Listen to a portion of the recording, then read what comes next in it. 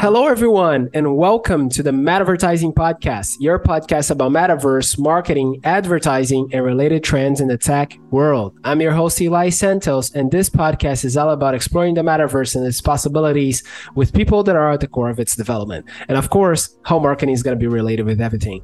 And today, I'm very excited to welcome Justin Peyton. Justin, say hi to everyone. Hello, everyone. Thank you for being here with us today, Justin.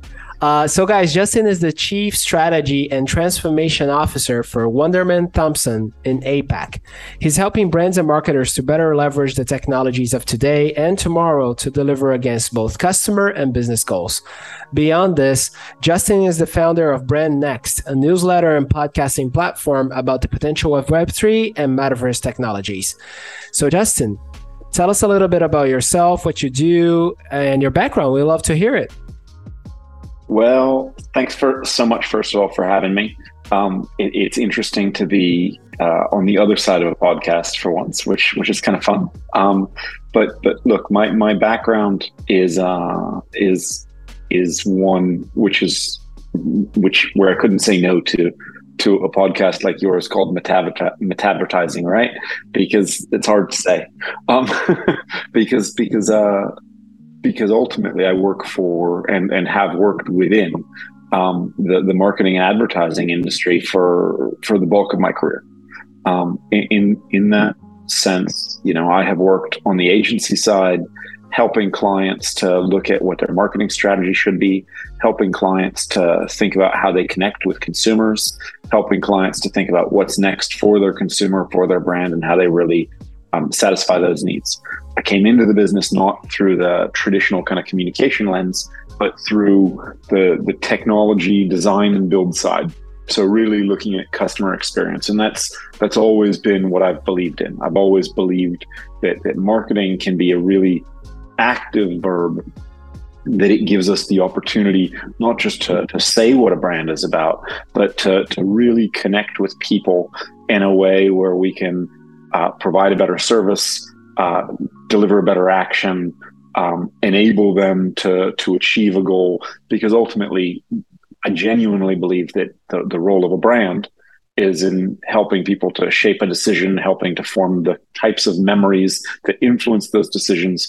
And we form memories better when there is an action involved than when someone tells us something. We talk about stories a lot. Stories are fantastic. Stories are a great thing that people remember. They remember what they do even more than they remember a story. Definitely. And I think I couldn't have put it, better, that the importance of like brands participating of the metaverse, and not just telling stories, as you said, but also like actively, helping people. Let's say, I wouldn't say helping people feel things because nobody needs help with that, but like sharing their stories and then spiking people's imagination and really like bringing their narratives to the forefront of and top of mind for these people, right? So I think the fact that you've had this background and that you're focused on Web3 right now, it makes you the perfect guest for the episode, right? And I think we're going to have an amazing conversation. And I would love to dive into the main topic that we're going to be talking about today, which is the role of brands in distribution of technology and their responsibility, right? Which is an amazing topic to talk about because I definitely believe, and I actually did a post about that, I think it was yesterday on LinkedIn, because I genuinely believe that Web2 companies are going to be a lot more important in fostering the adoption of Web3 than actual Web3 companies because of a lot of factors, right? And I think, given this context and also given like the opinion that I've shared, there's also the responsibility part, right? And I've had this conversation before with Lois Rosenberg, which was one of my previous guests, about how important it is to have guardrails in place when it comes to metaverse advertising, right? So let's just jump right in. Like, as we've discussed before, marketing spend is the greatest weapon there is to distribute technology more evenly, right? And and marketers are always willing to subsidize the reach. And so, like, given this context, right?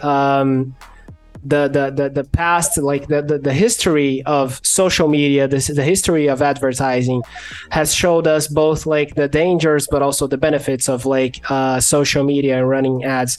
So given this context, I would love to kickstart the conversation with you, asking, is that going to take the shape of ads? The distribution of technology is going to take the shape of ads? Or maybe what is your point of view regarding like marketers using ads, or maybe using marketing spend as a way to distribute this technology? I think ads continue to take new shape. So I think will they take the shape of ads? They'll probably take the shape of ads the way we know them today, but they'll also probably take the shape of formats that we've never seen and haven't imagined, and ways of connecting with people that are different than what we do today. The point isn't, is it an ad or is it not an ad? Because we're going to get more and more marketing's going to get more and more creative about the way they connect with people and what they actually do and the formats and the way they fit with people's lives. But if we look at this and we kind of progress across the history of marketing in its simplest, and we'll dumb this way down and simplify this way down, right? But ultimately what you wound up with was kind of static messaging that people could ignore, then messaging that would interrupt people and still just broadcast at them and talk at them. Hopefully you connected. Then as you got a little bit more sophisticated, we've gotten into the ability to actually personalize and talk to people with a general segment, right? I know roughly a little bit about you, so I'm a bit more on target. Then you get to this idea that actually we're moving towards the idea that no, I can talk to you because I know it's you, and we can talk to you as a segment of one. But I think what this does is it says, actually, I can put you into a world and a context where you can talk back to me, where you are the protagonist and you can choose the action and you can decide how you want to engage. And I'm going to release a little bit of that power. But at the same time, what this format lets marketers do is maintain the shape and the direction, right? So my brand is going to be a part of this conversation. You're going to participate and help to shape that direction, and it's going to be a much more equal conversation. That's a really interesting prospect to me. But you can see how it's just a continued evolution of a path that we've been traveling down as marketers for quite some time. Yeah, I definitely think it's an interesting concept of like allowing people to participate in advertising, let's say, or maybe in even marketing experiences if you want to be a little more broad. I agree with you in the sense of like, we don't know if that's going to take the shape of ads. Like, we don't know yet. I generally believe so, but like the fact is we don't know yet. But I love the idea of like allowing consumers to participate in a conversation with the brand. But not only that, but also at the same time having an immersive experience, an experience that is a lot more immersive than the format that we are used to, that was developed throughout the years, not only in social media, but also like taking it back to television and radio and maybe even potentially like newspaper and billboards. Like it's if you think about it, and that's an interesting concept, is a unilateral kind of communication, right? It's the brand talking at you, and if you want to interact with it, it's fine. But if not, like, it doesn't matter, like other people will. And so in that sense, I love this concept, of like having a conversation. We have to remember, right? Like, if you look at social media created influencers, social media created a bunch of concepts, but not everybody wants to be a part of that. Some people still just want to buy a good quality product and they don't really want to engage. And we're going to see exactly the same thing, right? One thing doesn't replace the other, and not everybody wants to fit into one specific behavior type. So what Web3 is going to do, if we think about it as, you can be a part owner, or you can have a voice in a DAO, or you can be participating through some kind of token, or you can go into a branded world. Like there'll be a lot of different options. The canvas for creativity is getting broader and broader and broader. That's amazing. But at the same time, if you think that as that canvas gets broader, everybody's going to want to go to one place, they won't. Some people are going to behave differently. And what this allows us to do is start giving people more choice as to how they want to engage, whether they want to receive, whether they want to lean in. And there's a moment when we want to do both. I mean, honestly, we've all been there where it's like, I don't want to lean in. I just want to lean back and let you talk to me. And that's fine. And like, that's the kind of cinema experience, and it's brilliant. I wouldn't want to give that up for the world. But then there are the other moments where it's, you know what? Cool. Give me something and make it a choose your own adventure. And I can go through things, and this can be fun, and I can walk away from it and come back and continue my adventure. And that's amazing that you've done that for me. Definitely. I was just like, one of the episodes that I've recorded previously was focused on the next level of entertainment for Disney, right? And one of the things that we were talking about and kind of teasing the imagination of listeners was that we believe that Disney is going to enable people to be at the forefront, or maybe at the core of the Disney stories. So actually being able to be a character. So if you think about it, if you take that perspective into branded experiences, or maybe even advertising, it gets a lot more interesting, right? And I think that's exactly where your concept makes total sense. And I love that. I absolutely love that. I don't know that you'll. I like the idea that you can be a character. I don't know that you will, but even if we don't get that far, even if all it is my kids can walk into Harry Potter's room and read his diary, like pull his diary off a shelf and read his diary. Yes. Does that mean Disney needs to create a whole lot more, or this isn't Disney, that's Warner Brothers. But does that mean there's a whole lot more content required to create the richness of that backstory? Absolutely. But can you imagine how many people would dive in and want to explore that world and see all the different branches of where it goes? And I just look at it, and it takes the model that entertainment has to the point you just made. The model of, we're actually going to find one franchise, and we're going to find sequels, and we're going to build on them and build on them and build on them because it's a safe bet. But what it does, it says we're going to do that, but now we're going to create much more depth and richness and all these different branches, and it gives you a whole lot of ways you can go with it. I think it'll be amazing. If we just need to train AI to be like, train GPT-3 to write Harry Potter's diary for us, and that way you've got the whole thing done. Yeah, definitely. And as you said, like, it's endless possibilities, especially when you start to combine the technologies that are coming out. So I'm definitely very excited to imagine this future, right? But if you think about the current model that we've been living in the past few years, which is social media, the social media age, and brands willing to spend on ads on social media, creating these social media experiences, which was, somewhat, it was fun, like there were some really cool campaigns being created, some really cool marketing stunts, but also it brought a lot of problems, right? So there's this whole concern around advertising and branded content, I think, in general, right? Especially given the platforms that are going to exist in the future. Also, given the fact that, Meta is probably going to be one of the biggest players in the metaverse in the upcoming future. So that definitely, like, this conversation brings a lot of concerns for a lot of people. So, considering this context, do you think advertising, we've discussed the fact that, it's definitely going to change. It's going to be a different thing.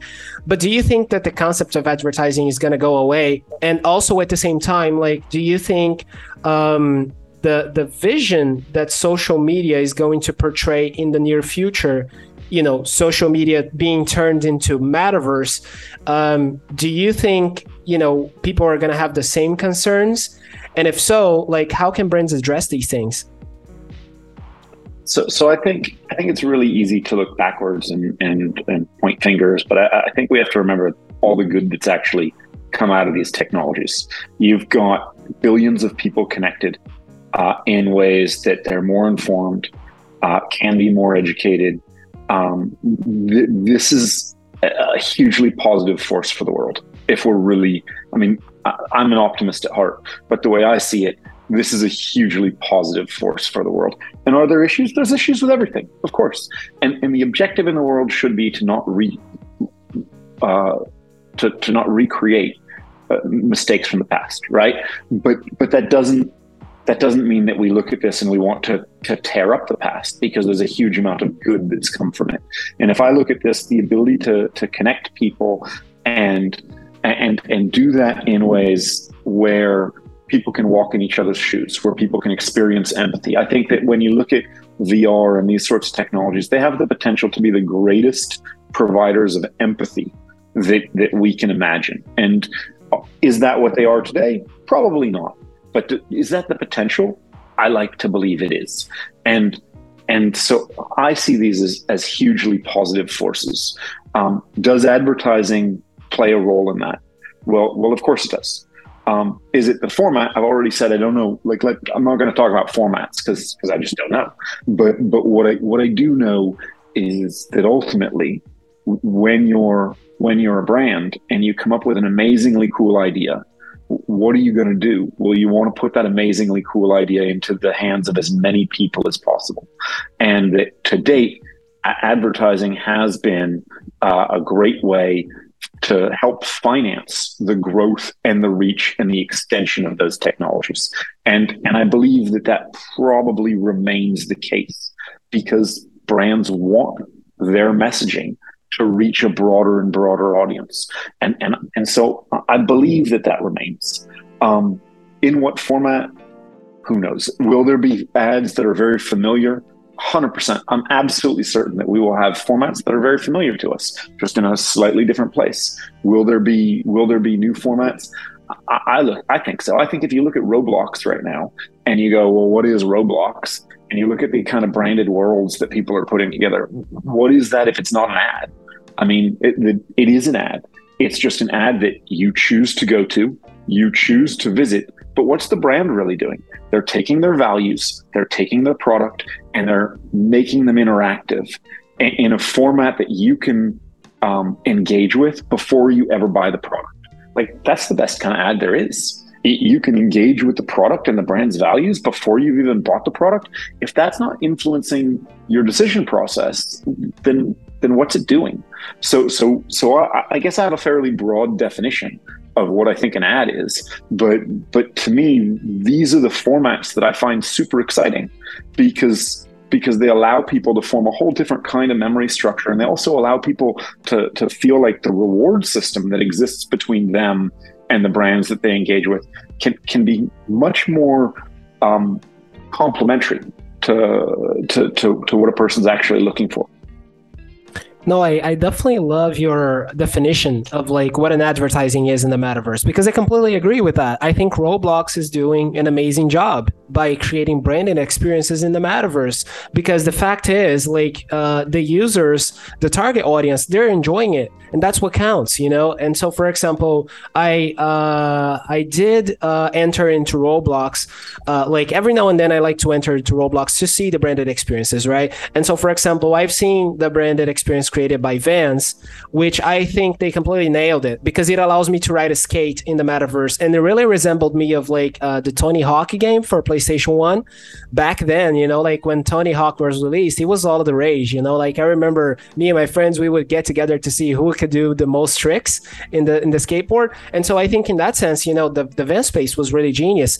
And at the same time, you get to purchase Vans items, like the shoes and the skateboards themselves. You get to buy all of that stuff and customize your avatar with it. And all in all, that's an ad. It's just a different type of ad. Back then we would have as I said, taking back to the early formats of advertising in the radio, in the newspaper, and sales letters, billboards. You would get to see that, and you Like you would just get to see it, and then it, like, it was a different experience. But now you're inside of the ad, one way or Yeah. another. Yeah, it's brand building in a very pure form. Definitely. And so I think this takes me to my next question, which would be like, what it means to do that more responsibly, right? What does that look like for a brand? What do you think? I think this is the hardest question to answer, because it's very easy to say, you know what, we need to be responsible about this. I guarantee you that along the way we're going to take some missteps, because I mean, in the past, no one has said, I shouldn't say no one has said, but for the most part, people haven't gone out to try to do things wrong, right? People, that's not the nature. That's for the most part. I'm an optimist. I don't think that's the nature. This isn't, let's try to do things wrong. You build in a direction, and then you recognize the consequences, and you try to fix some of those things. And ideally, we can have some foresight when it comes to such a major shift in technology, and we can be as responsible as possible. And in that sense, what does it mean? Well, it means respecting data privacy. And there's probably a lot of regulation that's going to need to be thought about, and a lot of guidelines that need to be thought about for that. It means recognizing that, we're talking about decentralized and open technologies in many circumstances. And so it means that allows a lot of freedom. And so in some ways that means just because you can do something as a brand doesn't mean you should do something as a brand, right? It's not about how far can I push this and what can I scrape and how do I get all that information. It's about, well, is that information that the citizen, that the person would actually want to share with me? And if they probably want to keep it hidden from you, you probably shouldn't go try to find it. Like this is, we're moving to that kind of area. But at the same time, brands need to look after themselves as well. So we're going to be dealing with brand IP issues. We're going to be dealing with diversity and inclusion issues. These are massive challenges that we have that don't have simple answers. You talk to people. You look at the amount of creators, the amount of artists, the size of the community, and you look at kind of the disparity between men and women. There's a lot of work to be done here, and I'm a big believer in one thing. The best work and the work that I'm most proud of in my life has typically come out of me learning something that came beyond my own personal perspective. So I genuinely think that we'll get to a better place if people share lots of different perspectives, and and if we get really diverse thought coming into this, that's how we get there. And brands need to and marketers need to open themselves up to those diverse thoughts. For the most part, I think that's their intention. So I think the intention starts in a good place, but how you do that is sometimes harder than we wish it would be. Yeah, definitely, because I think it's more important than ever to have these kinds of conversations. And for example, as I said, like the other day, I interviewed Lois Rosenberg, and we talked about specifically metaverse advertising and the guardrails that need to be in place for metaverse advertising to work. Because the fact is, like, we are coming from the day and age of social media, where like there's a lot of discomfort around social media, around user data privacy and all that stuff. And so and it's funny if you think about like the fact that some of the recent campaigns by Apple around the iPhone were focused on user data privacy, and the fact that they are trying to show the users that they can trust Apple in order to keep their data. And so if you think about how absurd that is, like, and the fact that we're coming from that, and the next step is, as you said, like we're focusing on decentralization, users becoming more cautious about how they share their data with brands and companies. And so this is definitely a needed discussion, right? There absolutely need to be guardrails in place. And so, for example, building structures that actually succeed by respecting people's privacy, right? I think that's the most important thing, right? If we look at this, I think that there are, if we are creative and if we are smart, we can probably find ways of doing this where scale comes by building into a privacy centric mechanism. I think that's fantastic. That said, I think we also need to make sure that we understand that not everybody wants to be the custodian of their own data and have to manage it and all this. If we make managing your personal data a chore, that might even lead us to worse places than anything else. There are very good reasons to trust people and to trust others with our own data. There is not one nirvana that it should all be decentralized and we shouldn't trust anyone. I think, to me, that doesn't sound like an ideal world. I want to be able to trust people, but I want to know that the guardrails are in place, that there's a good reason for me to be able to trust them. But I think that it's really important that we let people make decisions about how much trust they actually have, and that those decisions are variables, but that they're not arduous. Like, if you told my parents that they had to manage all their own data, I guarantee you their answer would be, we're just not going to use this. Like, it's just too difficult and we're just not going to do it. And that is definitely not the solution, right? So where is the solution? It's not going to be a simple answer. Such a great point. Such a great point you just made there. Perfect example. Definitely. Thanks. It's the easy answer. Say your parents wouldn't use it. It's always the easy answer. The truth is, my stepfather is probably one of the most tech capable human beings there is. But it's always my mother would definitely just choose not to use it. But my and that's a problem, right? That's part of the problem, right? Yeah. And this is why I say it's easy to sit there and run at a solution and say that, but for the most part, we have to remember that a lot of the people who have built tech today, historically, etc., it's the easiest person to build for is for yourself, right?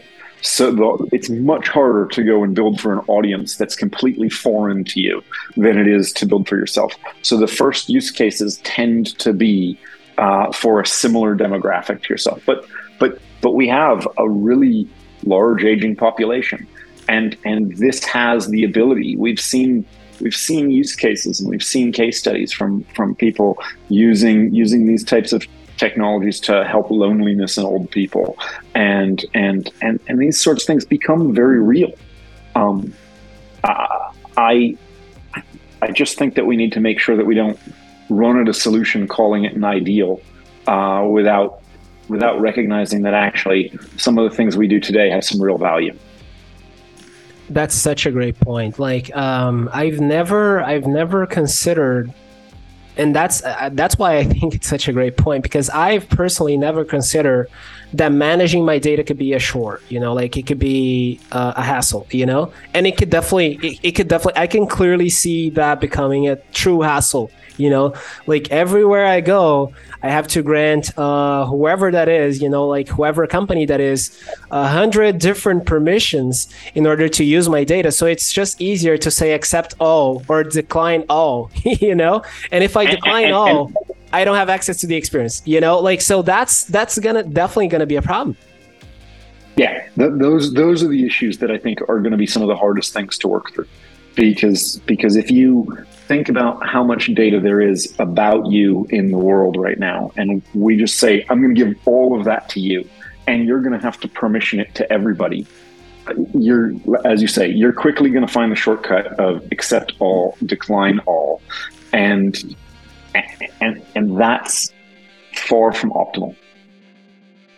No doubt. And one thing that we've discussed, in our previous conversation that I thought it was really interesting was companies coming up with, loyalty programs, for example, as a way to harvest user data while still, providing them with great experiences and also keeping them coming back, So we've seen recently, for example, Starbucks being like one of the recent, like, I want to say one of the top notch, because based on what I've researched about this specific case, I really didn't like that much.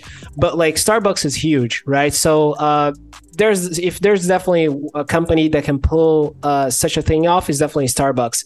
So I was wondering, like, what do you think about that? Like, is it Starbucks the next great loyalty program that will want to own our data, or we want to harvest user data?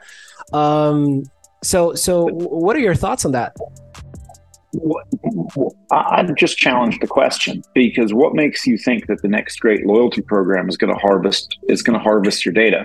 If you look at it and look at loyalty programs in a Web3 space, they'll have a wallet address potentially, but do they need to have your personal data? Do they need to have your name, your contact details? Not necessarily. They don't necessarily need any of that. So is it about data harvesting, or is it about creating more engaging ways and more rewarding ways for you to interact with a brand? I like to believe it's the latter. I like to believe that a wallet address will give them enough to be able to connect with you and offer you value and offer you rewards. I like to believe that they can look at the interoperability of what those loyalty programs could actually be and how they can connect with other elements in order to potentially provide reward that go beyond their own program. I think that becomes incredibly interesting.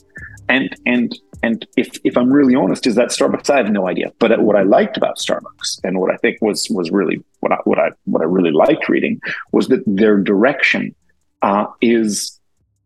their ambition is to open that up and open it beyond just a closed environment, but let it be interoperable with other environments.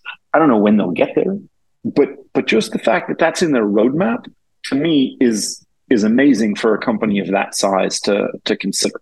Right. And those are the kinds of things that I think become really, really interesting when we talk about where loyalty programs go, because it doesn't have to be about give me as much data as you can. It becomes actually engage with me in this way, and you're going to get this kind of reward. And what we can do is create a structure where there's lots of different models for engagement. You've got, if you've got the model for engagement of I buy and I get a reward, you've got the model for engagement of maybe a DAO type structure where actually I want to contribute and I want to talk to you about product and I want to help you with this and I want to be, you've got all these different models for engagement that you can start to play with. That to me is really interesting. I have no idea what the model of the future is really going to look like. I've written about it a lot. I've got theories on what it'll be, but I'm guaranteed that I'm going to be super surprised by what works and what doesn't. The stuff that I think is a no-brainer, it's probably going to fail. The stuff that I go, that doesn't have a chance, it's probably going to take off. These are the fun parts about technology and innovation, is putting a theory together on what's going to work, testing it and learning from it, and the fact that we're not always right. To me, that's the fun. And I shouldn't say that. I should say that I know exactly where it's going. No, but I completely agree with you, because nobody has a crystal ball, right, in order to predict the future. But there's definitely educated guesses that we can do regarding the future based on the stuff that we're seeing working now, and also like based on the behavior of the consumers that is changing, based on recent happenings, or maybe stuff that happened in the past few years, like the social media one that we mentioned. And so when you take all of that together, it makes total sense that companies are gonna come with not loyalty programs, but like I guess I can call it engagement programs, right? Of stuff. And I love the different models that you have mentioned there. I love like how you really teased my imagination there for a second, because like each company is gonna figure out their a different way to allow their customers to engage in exchange for data, or maybe in exchange for something else, or maybe just as a way to get them closer to the brand. But there's definitely, I completely agree with you. most loyalty programs have nothing to do with loyalty, right? You sign up because there's an incentive, because there's a perk, because you get some points at the end of the day, and probably you engage with them, I don't know, a handful of times a year, but not very many. Is that really about loyalty?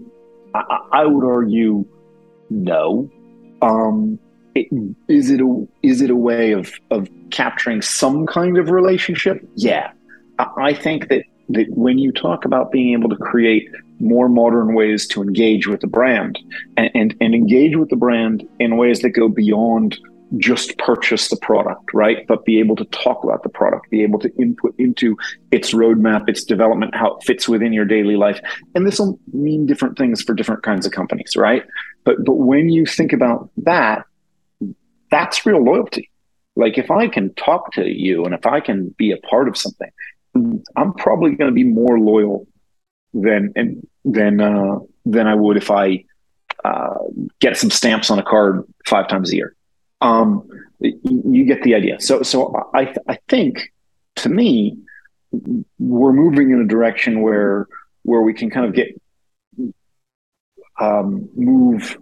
move to what I think real loyalty, what could engender real loyalty, which is valued engagements. And one thing that you mentioned that I thought it was extremely interesting, and I truly hope it becomes like a thing in the future, is like some programs are going to be willing to create kind of an open loyalty / engagement program, right? Where you don't have to necessarily engage with the same like brand every time. So like think about airlines, for example, right? I don't think anybody chooses the flights that they want to take based on the miles that you're going to get out of it. Like, oh no, I want to focus on this one because I already have some miles on this one. Typically, like you choose the one that first of all has the better price, and second of all, it's going to give you the most out of the money that you have invested, right? And then figure out a way to transport the miles from one program to another, which isn't always possible, but I think that's the thing, right? Like I think I've talked many times about like how I believe Web3 is going to be like a customer-centric culture where like brands are actually going to have to do stuff that the customer cares about and keeps them engaged. And I think that's one of the things right there, like enabling open engagement programs, right? Where you get to exchange the benefits and the rewards and not having to be tied up to a single program or maybe to a single brand, but like the stuff that you offer them is exactly what's gonna make them stay, right? I like to think that that's the direction we can move in. I also like to think that brands already try to give people things that they care about, but you can only do that with the tools that you have, right? I think the intention from a brand perspective is already there. I just think that you're limited by the tools that you have. And if we can offer better tools to better understand and offer more variability of what people actually want, then great, we can solve some problems. But this is about, to me, it's Web3 offers better tools. That's where I like to believe that we have the advantage.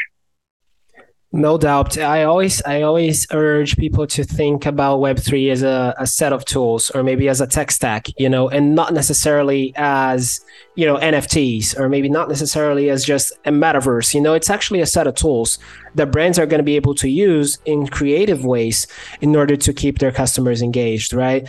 So given this entire context, do you think that's going to happen over the next, I don't know, like 24 months, for example? Because you gave, like in our previous conversation, you gave the example of the credit card, right? How it took 25 to 30 years to evolve from passing to touching, right? And so, and how that a user experience was not so great. And so do you think it's going to happen? Are we going to be able to fix it in 24 months, or what is your perspective on this? I don't like to call timelines, but I will say that tech is advancing faster than ever. Adoption of new technologies is happening faster than ever. And so, yeah, is it 24 months? Is it 36 months? Is it 48? I don't know. I genuinely don't. But I do think that where we get to is there are some really big problems that we will see addressed reasonably quickly. And those are around what does data portability look like? What does identity look like? How do we interact with wallets and make them safer and make them easier to use and make the user experience better? And I think when we solve those things, we can see things take off, and we can see rapid scaling of what would be tokenized benefits, right? I think that when you look at that happens fairly well and fairly quickly. I think the barriers to that are legislation, because so long as people have to guess as to what the standard's going to be, I'm not sure we move fast enough. I think in this case, legislation has the potential to be a real accelerant. And so I think it's a good thing. It'll give people guidelines. They'll know how to paint within the lines, and that'll give everyone the confidence to kind of say, okay, this is somewhere where we want to invest, because we know that our investment isn't going to be for naught. I think that's one side. I think on the other side, I think that the timelines are harder to predict. So when we talk about metaverse, and when we talk about that side of things, how quickly do we get to the point where there's glasses that give you an AR overlay? There are some pretty big challenges to overcome, and I've heard people say that we'll get to that form factor within 5 years. I've heard other people say 10. I am not the expert on it. I look at it and I say, I know what I want, right? As a user, what I would want is a pair of glasses that don't weigh more than the glasses you have on right now, that I have the ability to turn off, so I just see the world as it is, and I don't have to have any additional information, but that through some kind of biometric signal or basic human signal, I can trigger in order to get an overlay of additional information, right? But I want to be in control. I don't want things being pushed at me all the time. I know that that's what I want. How quick do we get there? I am not the technologist that knows how quick you can shrink all that stuff down and make that work. Like, no idea. I'm super excited for it though. I think it'll be cool when you can get to that. But I think that we're a ways away still. Yeah, definitely. And I think that the adoption of these technologies also counts in a way. And, linking it to some of the stuff that we were talking about earlier in this episode, which is like how brands are going to be so important in creating the adoption of these technologies, right? Like, I think, it wraps up the conversation perfectly, because I definitely agree. It is the tech. There's the legislation as well, for sure, but there's also like the adoption, especially given the fact that this is some of the stuff that I've posted about already. Like, if you come to a regular person nowadays, and you talk about NFTs, or you ask their opinion about what is an NFT, or maybe what do you think about NFTs, or maybe what do you think about the metaverse, odds are that they don't know what you're talking about. And if they do, odds are that they already have their own preconception about whatever it is they are trying to sell them. And odds are that, their preconception is negative around that. So if you take NFTs, for example, like, a lot of people think NFTs are scams, because, a lot of them are. Yeah. and so, like, and can you blame them? No. Like, and I think that's also going to be another challenge, of overcoming all of these preconceptions. So if you think about, we were talking about the link between social media and the metaverse, a lot of people generally believe that metaverse is going to be dangerous because of all of the issues that we've had in the past with social media. It only makes sense that people are concerned about the metaverse, whereas an environment that you are more immersed in a virtual technology, and companies could potentially have more access to more data about you. Yeah, they can. There is the potential to wind up with more data about people, but I actually think that when we talk about keeping people safe and in environments, I think that a lot of the big companies have learned a lot of lessons. I think that a lot of the big social media companies have really active engagement on what they can do and what they should do in that space. Again, I'm an optimist, but I like to believe that in that sense, there's no perfect answer, but everybody's trying to build something here that's actually going to be good for the end user. I have to believe that. Otherwise maybe I won't enjoy the tech as much and enjoy this as much. But I genuinely believe that there's nobody out there who's building something that they don't genuinely believe is going to solve a real problem, help people, and where they're genuinely concerned with how do I protect people in an environment and I don't put them, their data, their mental health at risk. Right? That's not the objective here. I don't think that that's the objective. And will there be mistakes? Sure. I guarantee you there will. Will there? But you just have to look at every technology, and there's always some challenges. So I have to be the optimist as far as that goes, and maybe I'm wrong about some of it, but that's what I believe. I think that in that sense, the big tech companies, they've learned a lot of lessons, and actually they've got to be allies in this. And I think that their intentions are the right ones. Definitely, especially because technology isn't inherently bad or good. It's a tool, and we choose how to use it, right? And so I think for our last question, for us to really wrap it up, given this entire context, and you kind of tapped into this already, I think, like what are going to be, or maybe what are the big game changers of the entire space? So, for example, you mentioned, virtual reality goggles or augmented reality goggles that are going to weigh as same as the ones that I'm wearing right now, the glasses that I'm wearing right now, and this gets me thinking about, for example, the Apple device that is going to come out in the next year, that is rumored to come out in the next year, right? It's supposed to be a big game changer. But from your perspective, what are the big game changers, or maybe what are going to be the big game changers? Look, I'm sure I'll be surprised. And if someone comes out with those goggles, they might be the game changer, or glasses, they might be a huge game changer. I don't see that as the first game changer. I think realistically, tokenized identity and being able to look at what kind of identity products we can manage, and looking at elements like just being able to connect wallet in order to manage personal security and personal identity. When those types of engagements become the norm, and when they become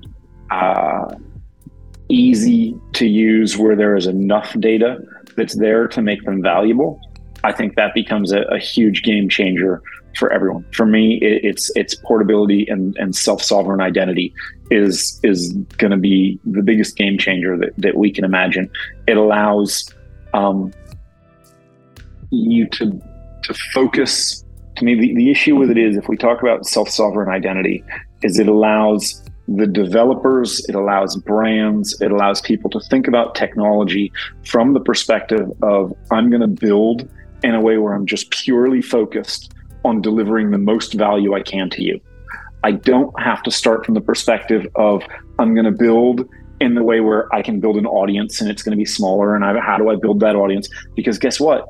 You can come and everyone can show up and they'll bring all their data with them, and it can be a massive audience from day one. So you build for value, and that value that you create for people is going to be a massive magnet, as opposed to building for kind of a slower scaling process that exists. I think that to me is going to be a paradigm shift in terms of how people actually think about it and think about engagement. So for me, that's the biggest game changer. I don't know when that happens, but I believe that's where we're headed. I love this perspective, and I definitely agree. Like, I think it's going to take a while, because the concept, I think, is going to be a little hard for people to grasp, especially people that are outside of like the Web3 realm, right? Because if you think about, at Web3 avid users, there's already a lot of people talking about, for example, soul-bound tokens, or maybe some people like to call them human-bound tokens, right? So this concept is not new for these people, but I think thinking about the population as a whole, I think it might be a concept that is a little hard to sell, but I definitely agree it has like a very big potential for sure. Yeah, I think so. I think that I don't know what the trigger is. People like to talk and say it'll happen when all that technology is invisible. I don't buy into that at all. It doesn't require invisibility. Most of the technology that you love is not invisible. Your mobile phone is not invisible. Electricity is not invisible. Technologies don't become invisible. What they become is trusted. And when they're trusted, you can take them for granted. And when you take them for granted, you use them all the time and they become part of the fabric of life. Invisibility is not what we're striving for. What we're actually striving for is trust. And to get to trust, we need to put the right guardrails in place. We need to put the right thought processes in place. We need to have the right legislation. We need to actually work together with startups, people, big companies, government. This is where trust will get formed, is through a collaborative approach to making these technologies work for all of us. Yeah, a perfect way to wrap it up. It's about responsibility. And Justin, thank you very much, man. This was an amazing conversation. A lot of insights. I personally really enjoyed it. I hope our listeners enjoy as much as I did, because it was just a glimpse of the future for sure. And I love when these conversations really tease my imagination, right? And so once again, thank you very much for being with me in here today. And I was wondering, like, could you tell us a little bit about what are your future projects or maybe your next steps so we can finish the conversation? Sure. Listen, my role and what I love doing is helping brands. So I'm not going to talk about the projects that they have, because that's not for me to say, but I'll continue to work with brands to help them explore the space and explore what they can do with technology. From a personal front, I'll continue to write a lot in this space. I write a newsletter which is called Brand Next.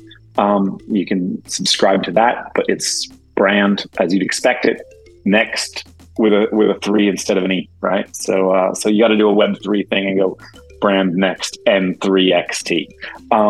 And yeah, so if people want to hear what I think about, that's probably the easiest place to find me. Awesome. And I know you're very active on LinkedIn, right? So feel free to yeah. To make an invite to our listeners, but also if there's any other social media that you'd like to talk about, feel free to do so. I wish I had the time to tweet more. I wish I had the time to be on social media. I admire the people who can make time for work and do all of that. I'm terrible at it, but LinkedIn, I do spend a lot of time there. Feel free to connect. And I love chatting with people there. Awesome. So for those of you who want to follow Justin on LinkedIn and connect with him, his name is going to be on the episode, right? So you just have to find Justin Peyton on LinkedIn. And Justin, once again, thank you very much, man. This was an amazing conversation. I really, really enjoyed it. And I hope that our listeners enjoyed as much as I did. So guys, for you to follow me, you already know it. It's Eli Santos on LinkedIn, ELY space Santos. And thank you very much, everyone that listened to us today. And I'll see you in the next episode.